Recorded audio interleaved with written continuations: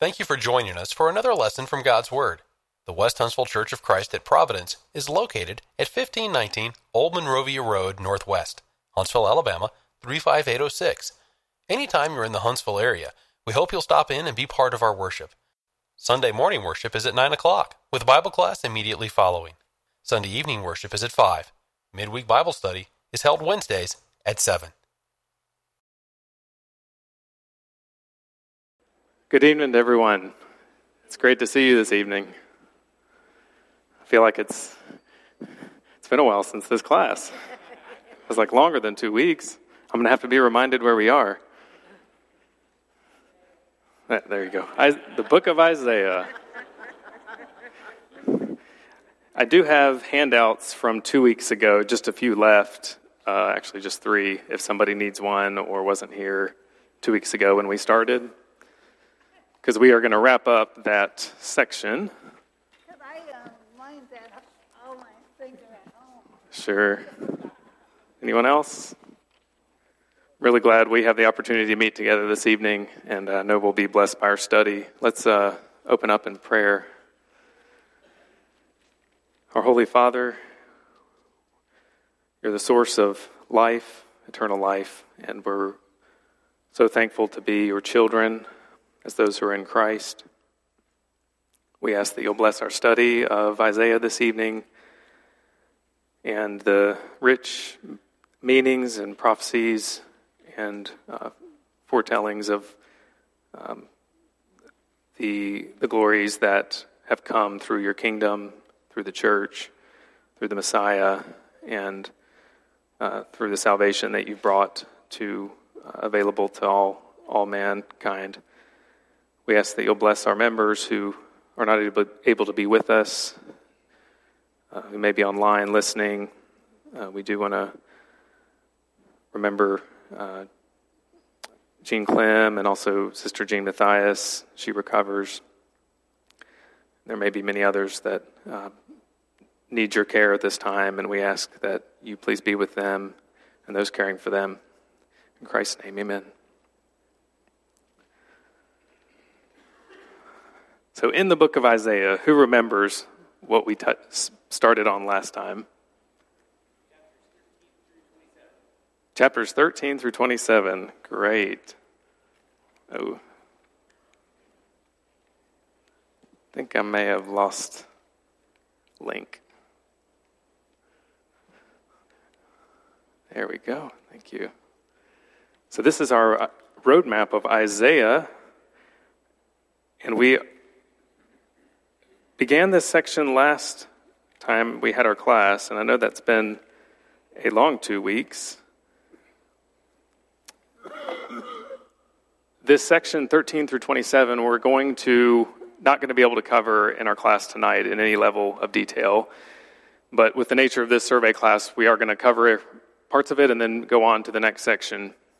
And so we're really only going to be able to touch on 3 or 4 concepts that I want to bring up, and I actually want to set a timer for myself because at about 20 after, I want to make sure we go to the final 4 chapters, which we'll talk about. They're a little different in kind of a climax of this section and structured differently rather than being against a nation. It's just different, so we'll talk about that. It's okay. We talked about, here's the list of nations that were involved with Isaiah's world and his day, and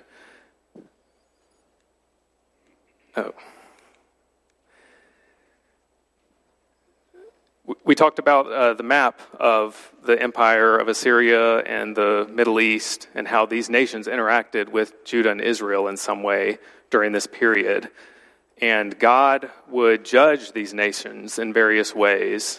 What was one of the ways we talked about last time? Kind of the main way we see.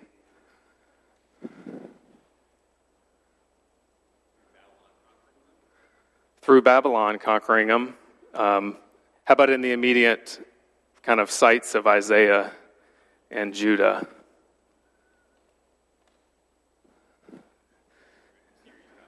Through Assyria, yes.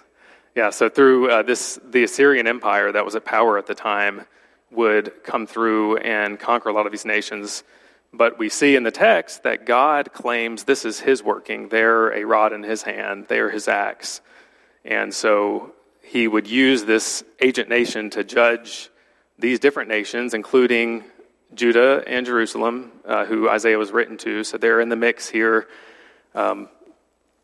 and are judged in the same way because of their wickedness and because of the wickedness of the nations around them. I'm not going to go through these key takeaways again, but this first one I'll touch on, that a key theme seems to be in each of these oracles, or burdens, some versions call the burden upon such and such nation.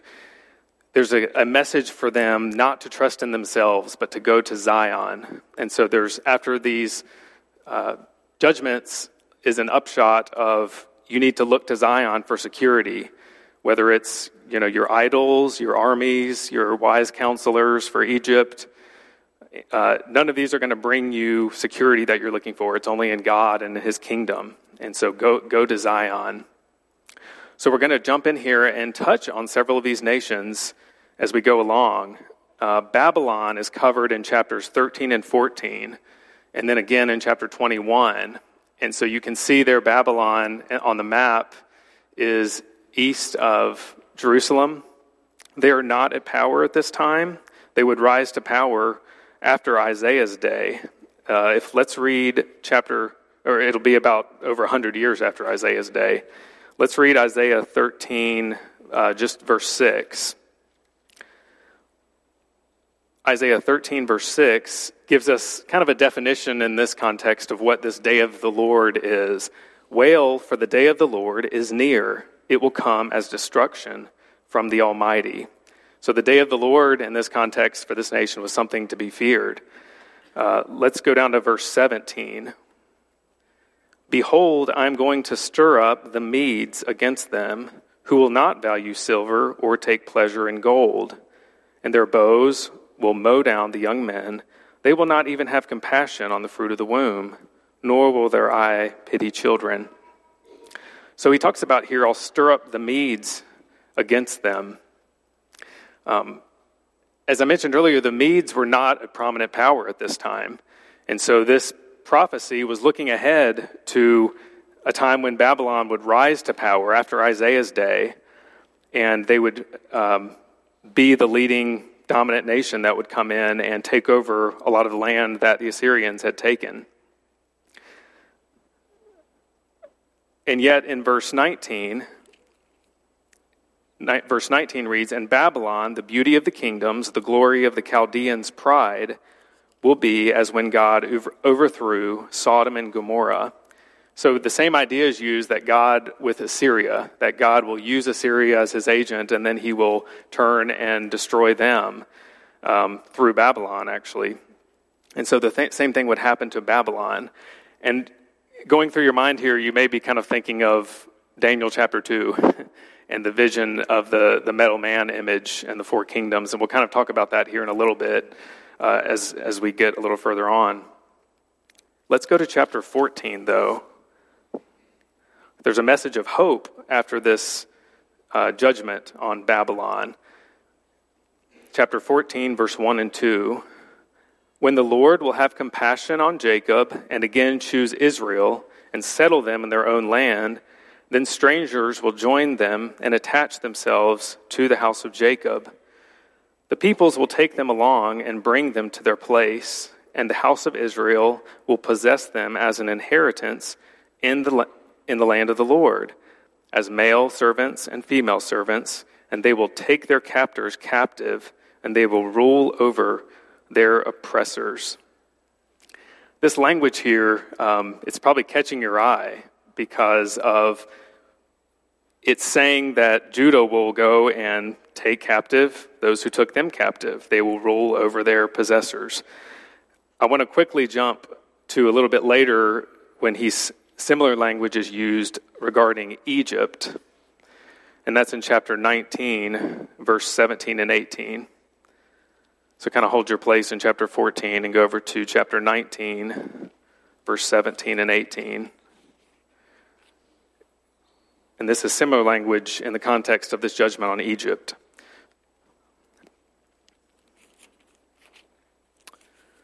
Okay.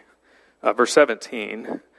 The land of Judah will become a terror to Egypt, and everyone to whom it is mentioned will be in dread of it, because of the purpose of the Lord of hosts, which he is purposing against them.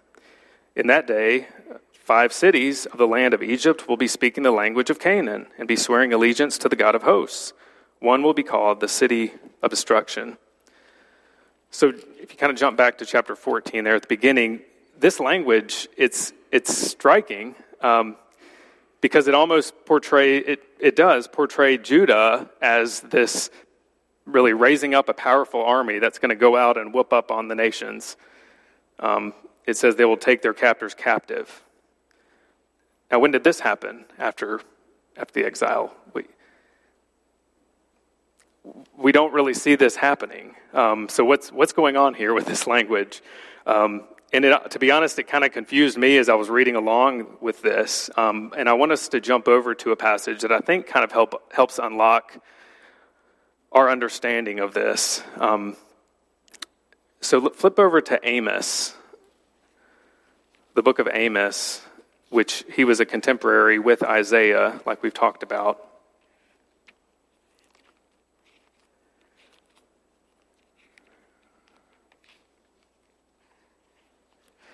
So Amos, after Joel. Amos chapter 9.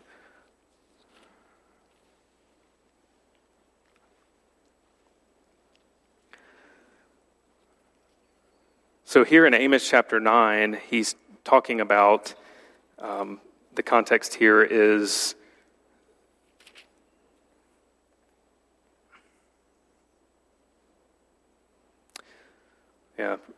let's start reading actually here in verse 7. Amos 9, verse 7.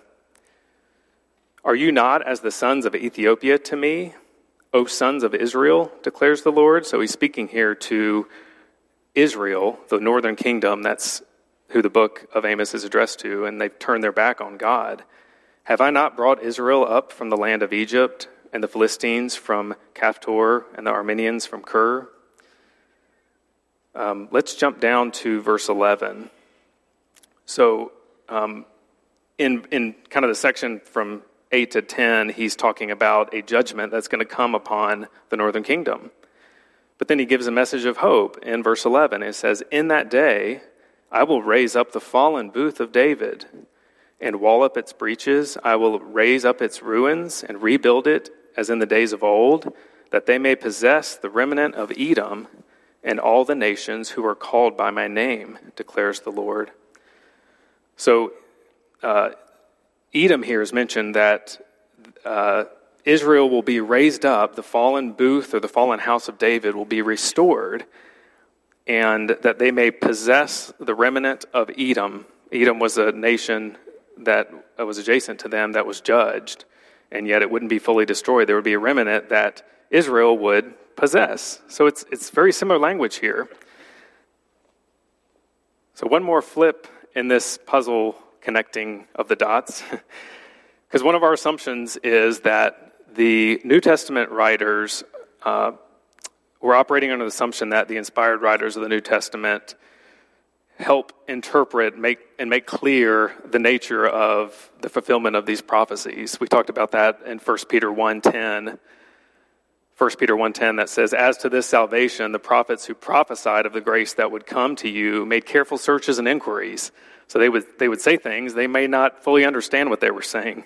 Seeking to know what person or time or spirit of Christ was in them, it was revealed to them that they were not serving themselves, but you, in these things which now have been announced to you through those who preach the gospel to you. So let's flip over to Acts chapter 15.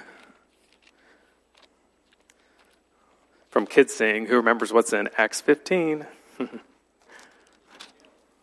Close. Jerusalem meeting. So this was the context here is Paul and Barnabas are meeting with the Jerusalem Church of Christ, apostles and elders. And they're debating through if the gospel should really be going out to the world of Gentiles, as it had already been. And so in James, in Acts 15, quotes that Amos passage. Let's look at verse 14, Acts 15:14. Simeon has related how God first concerned himself about taking from among the Gentiles a people for his name, taking from among the Gentiles a people for his name.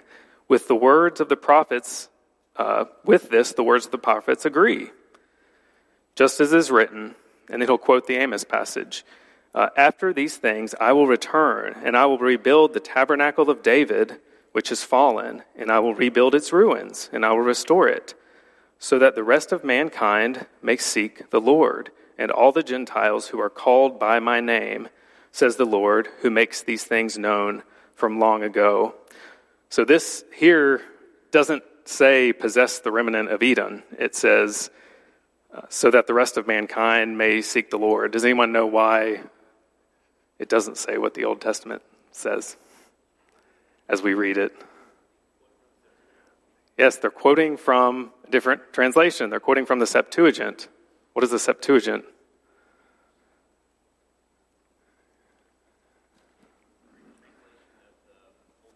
It's the Greek translation of the Old Testament, which is what a lot of the New Testament Jews and Christians had, would have been the Septuagint. So they would have had the Greek translation, not the Hebrew, the Masoretic text, which is what we have, and we're actually reading, translated from the Hebrew.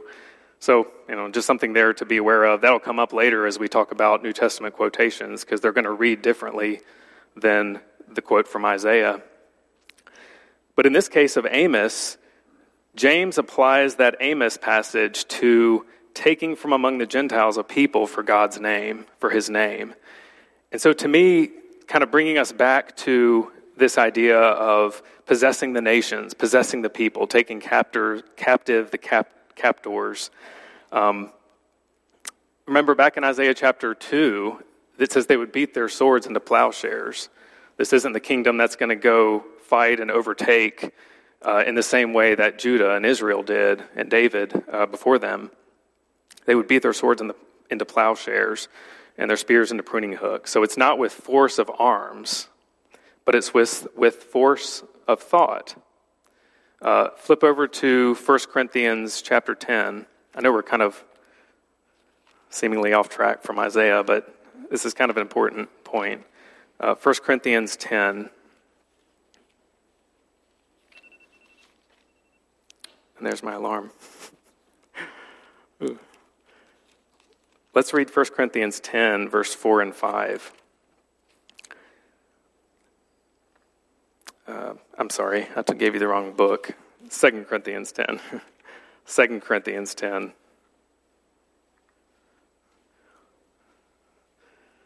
Corinthians 10, verses 3 through 5. This is Paul writing to the church at Corinth. For though we walk in the flesh, we do not war according to the flesh. For the weapons of our warfare are not of the flesh, but divinely powerful for the destruction of fortresses. We are destroying speculations and every lofty thing raised up against the knowledge of God. We are taking every thought captive to the obedience of Christ. So Paul here talks about the nature of the kingdom. It's going to infiltrate other nations and other kingdoms, but it's going to do it with the force of thought, with provoking people to obedience to God, not through force of arms. And yet when you read the Old Testament at a surface level, it almost seems that way. And many in Jesus' day thought that, right? Luke 17, the Pharisees come to Jesus and they say, when is the kingdom of God coming? Where are you hiding this army that you're going to come and take back what's ours? And he says, the kingdom of God is not going to come with signs. You're not going to be able to say, look here, look there. The kingdom of God is among you. It's you. It's your people that are going to be the kingdom, that are going to become the kingdom. So anything on that thought process so far? Let's jump back to Isaiah, and we're not going to get nearly as far as I wanted, but that's okay. There's a short burden against Philistia in chapter 14. And the handout I gave you 2 weeks ago talks about, based on history, when a lot of these judgments were fulfilled. And so I'm not going to go through that at this time. In chapter 15 and 16, there's a burden judgment pronounced on Moab, which is just to the east of the Dead Sea from Judah. And I'm going to skip ahead once more to chapter 17. We're going to spend just a minute on here. Isaiah 17 is against Judah. Well, Damascus, really. Sorry, not Judah.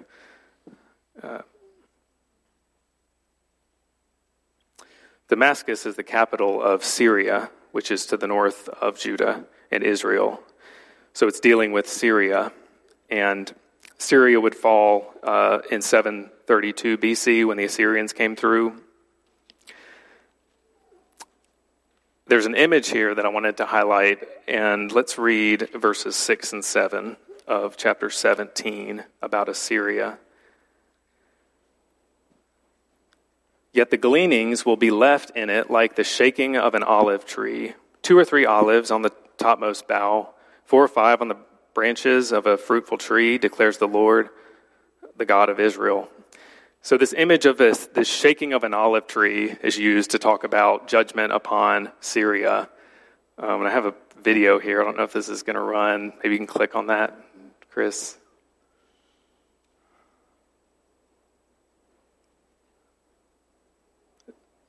Or, sorry, Mac.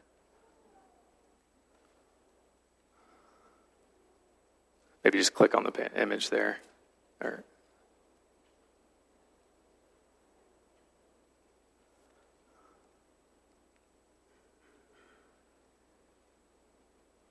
not playing. Okay, sorry. So this was a short video showing these heavy equipment that comes up to the olive tree and grabs it by the base of the branch and shakes it. And there's this kind of upside down umbrella that comes underneath and catches all the olives. And what happens is, a large majority of the olives come off of this tree. And I actually saw this happen in Israel when we were there. And so these olive trees get shaken, but there's some left up in the branch, right? And so you can come later. They weren't ripe enough to fall. They weren't quite there yet. And that's the image given here for Damascus. It's just 2 or 3 left. They weren't ripe for the harvest. They hadn't gone bad. And that's the idea in this case. The harvest is the judgment, and those that hadn't gone bad yet that were left in the tree were the good. And so it's this idea again of righteous remnant that's come up throughout Isaiah, the righteous remnant of God, that he will protect those who were faithful, that there were those who remained faithful to God even through, in the case of Israel, their captivity, their release from exile, reestablishment in the land.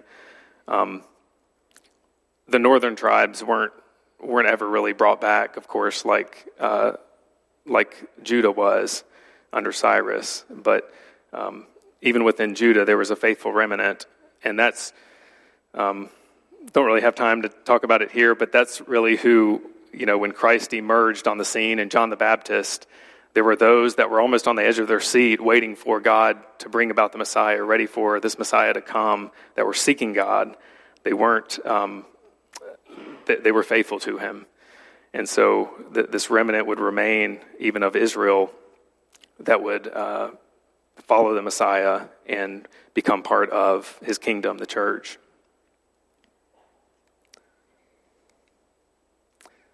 So we're not going to have time to touch on these other nations because I want to get to this last section briefly. And this section from 24 through 25, so 24, 25, 26, 27, it's kind of a climax of this entire section on the nations.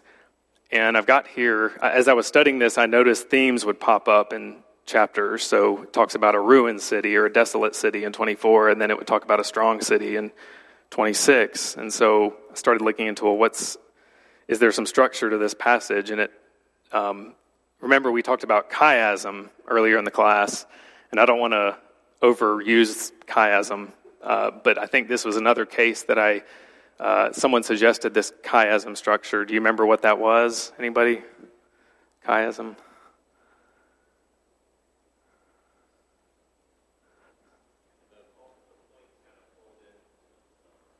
Yeah, the points kind of, they progress and they hit an apex and then they back out. So it's got this symmetry to it, and this kind of inverted symmetry. And so we see that here. Hopefully, it's not too hard to see. But you have, A goes with A prime at the end there about a destroyed land, and there's a destroyed people talked about. And I tried to highlight in blue where it talked about the faithful of God versus those who had turned on God. And so there's these parallel ideas that seemingly take place in this section. And they seem to climax at chapter 25 about Mount Zion. So let's read, to get just a little bit of time in our context of this section, let's read 24, 1 through 6. Behold, the Lord lays the earth waste, devastates it, distorts its surface, and scatters its inhabitants.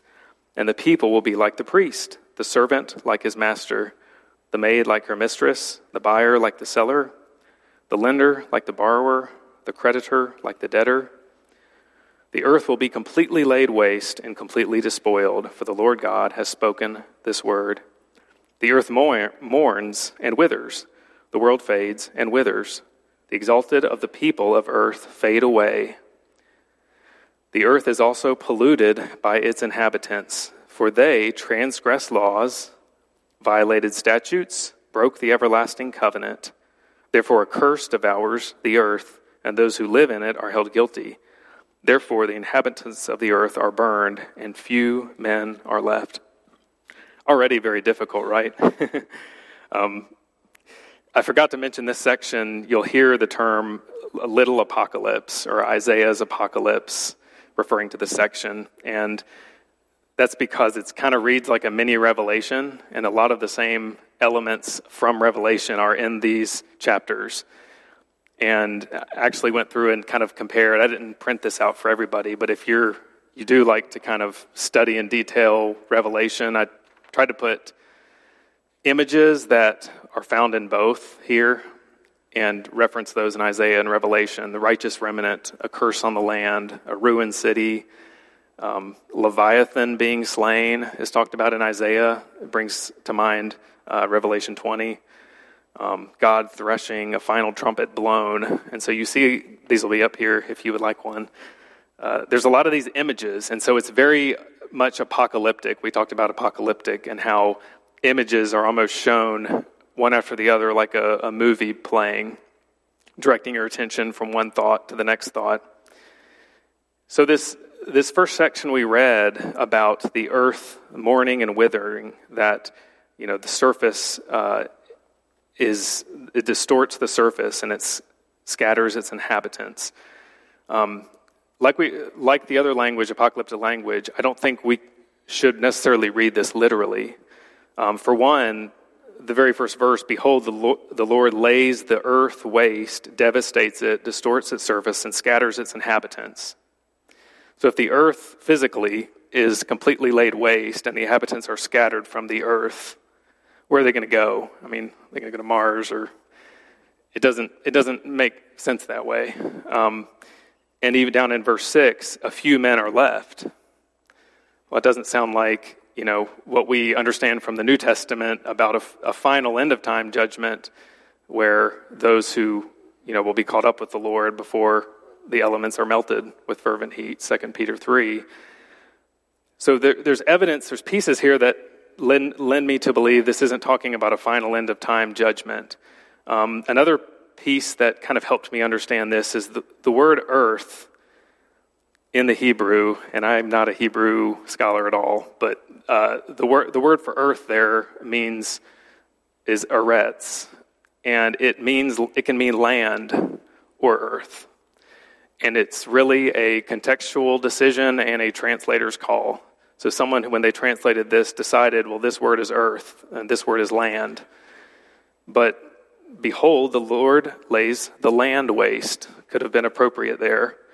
And really, a lot of these cases, and I'm not necessarily saying every case must be land, but there's cases where land seems to fit a little better than earth, than a global, what we think of as the entire global nature of the earth.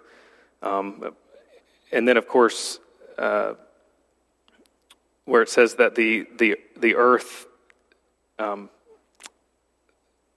I was looking for the verse, shakes back and forth as a drunkard. It's figurative language again. And this judgment here, verse 5,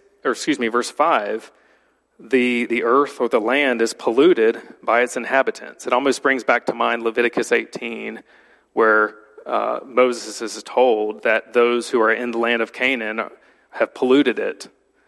In Leviticus 18, 24 and 25. They've transgressed laws, violated statutes, broke the everlasting covenant. It's hard exactly to tell what that is, whether that's a covenant with man back at the garden or covenant with Noah, but I tend to read it as the covenant that God made with his people in Deuteronomy 28, and the blessings and the cursings, the covenant blessings and the cursings that would come upon the people. So again, this is difficult to know if this is talking about Judah that would be judged through the exile, if this is national Israel that would ultimately be judged, later through the Roman conquering and destruction, or a general kind of judgment that would come upon the people. But I tend to think this is not an end-of-time future thing, that it has a past fulfillment to it.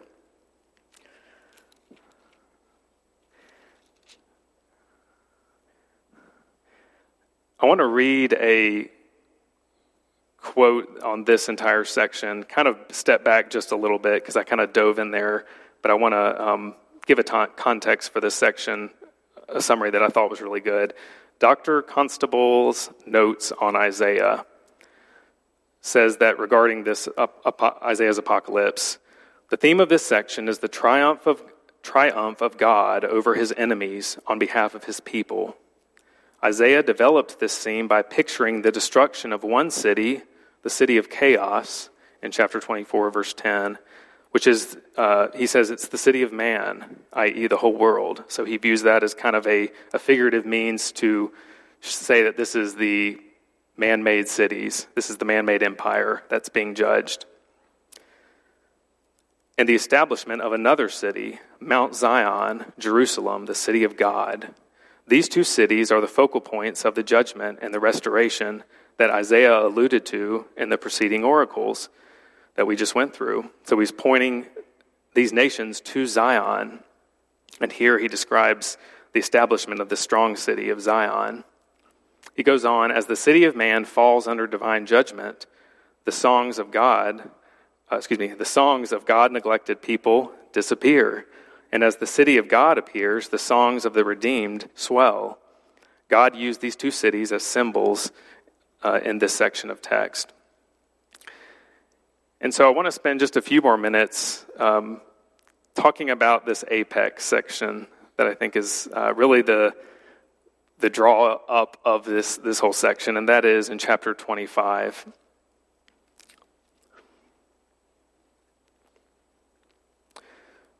And let's actually start on 24, verse 23.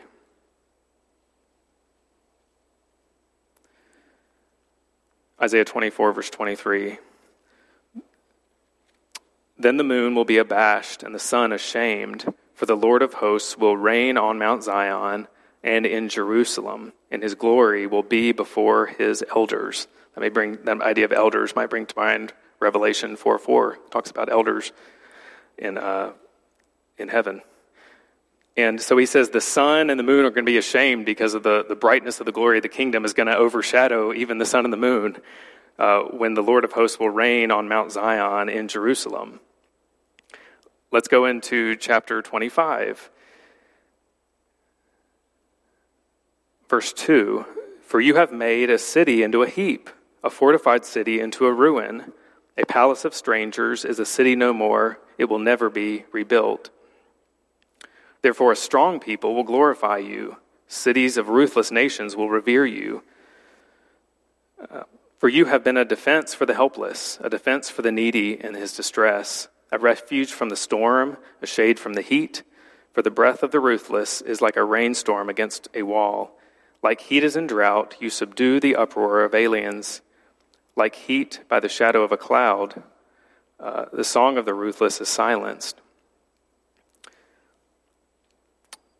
Let's continue here. So this section from verse 6 down to verse 9 is really rich, and it may be my favorite little section in the book of Isaiah, honestly.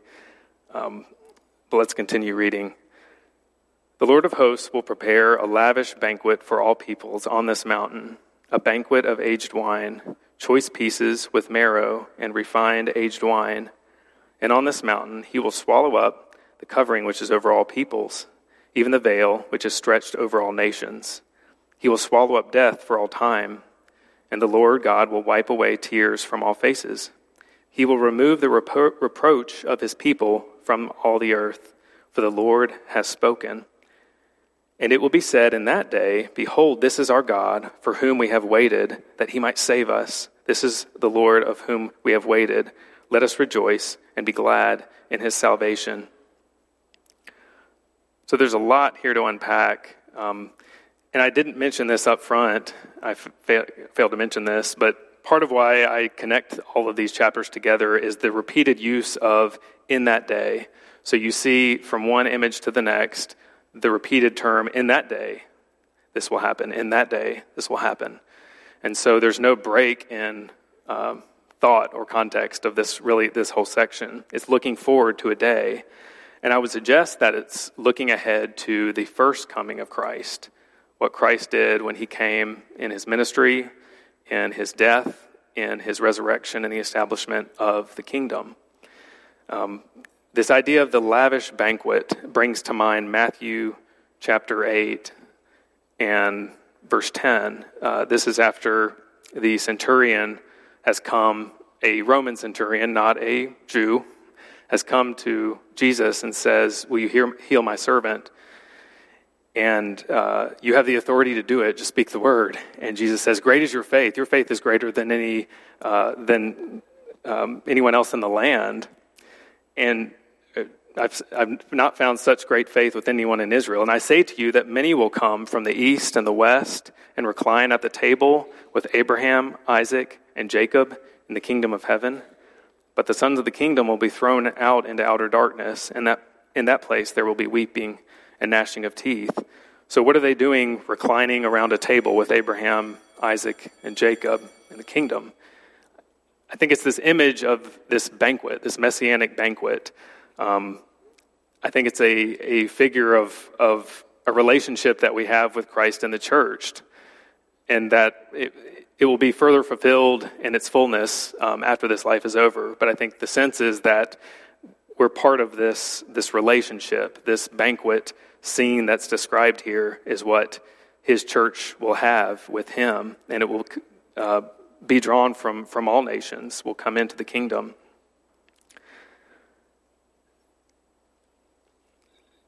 Verse 7, and on this mountain he will swallow up the covering which is over all peoples, the covering over all nations. This may bring to mind several passages, actually. Do any come to mind talking about, my version actually says veil that's over the nations, or that's over the people?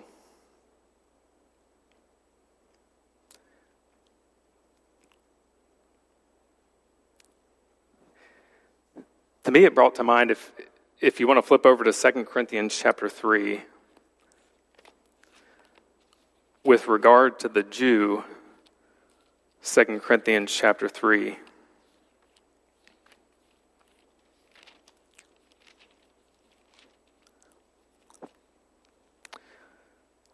Let's read 2 Corinthians 3, 14 through 16. So Paul here is, let's actually start in verse 13. It's the middle of a sentence. So let's start in 12. 1 Corinthians 3, verse 12. 2 Corinthians 3, verse 12. Therefore, having such a hope, we use great boldness in our speech, and are not like Moses, who used to put a veil over his face so that the sons of Israel would not look intently at the end of what was fading away, but their minds were hardened. For until this very day, at the reading of the Old Covenant, the same veil remains unlifted because it was removed in Christ. That's regarding the Jew, those who were not able to see the Messiah. Flip over to Ephesians chapter 4. Ephesians chapter 4.